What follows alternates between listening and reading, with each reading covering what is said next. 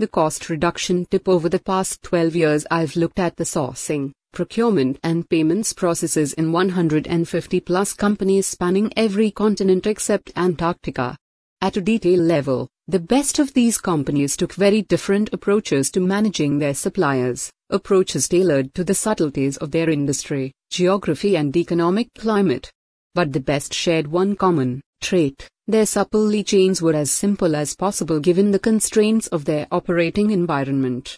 That's not to say they weren't sophisticated, often they were, in a surprising number of cases they were not, but they were all simple.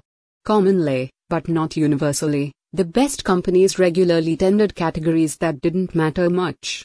Commonly, but not universally, they would set up longer-term relationships, with both parties incentivized to meet a common goal, in the categories that were critical to their ability to deliver value.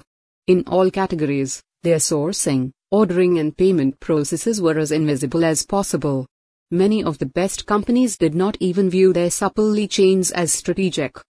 In their drive to reduce costs, keep their operations as simple as possible and eliminate bureaucracy, they just ended up with an efficient supply chain. Hudgeon, who is lawyer and vendor management professional who has branched into finance and accounting shared services management,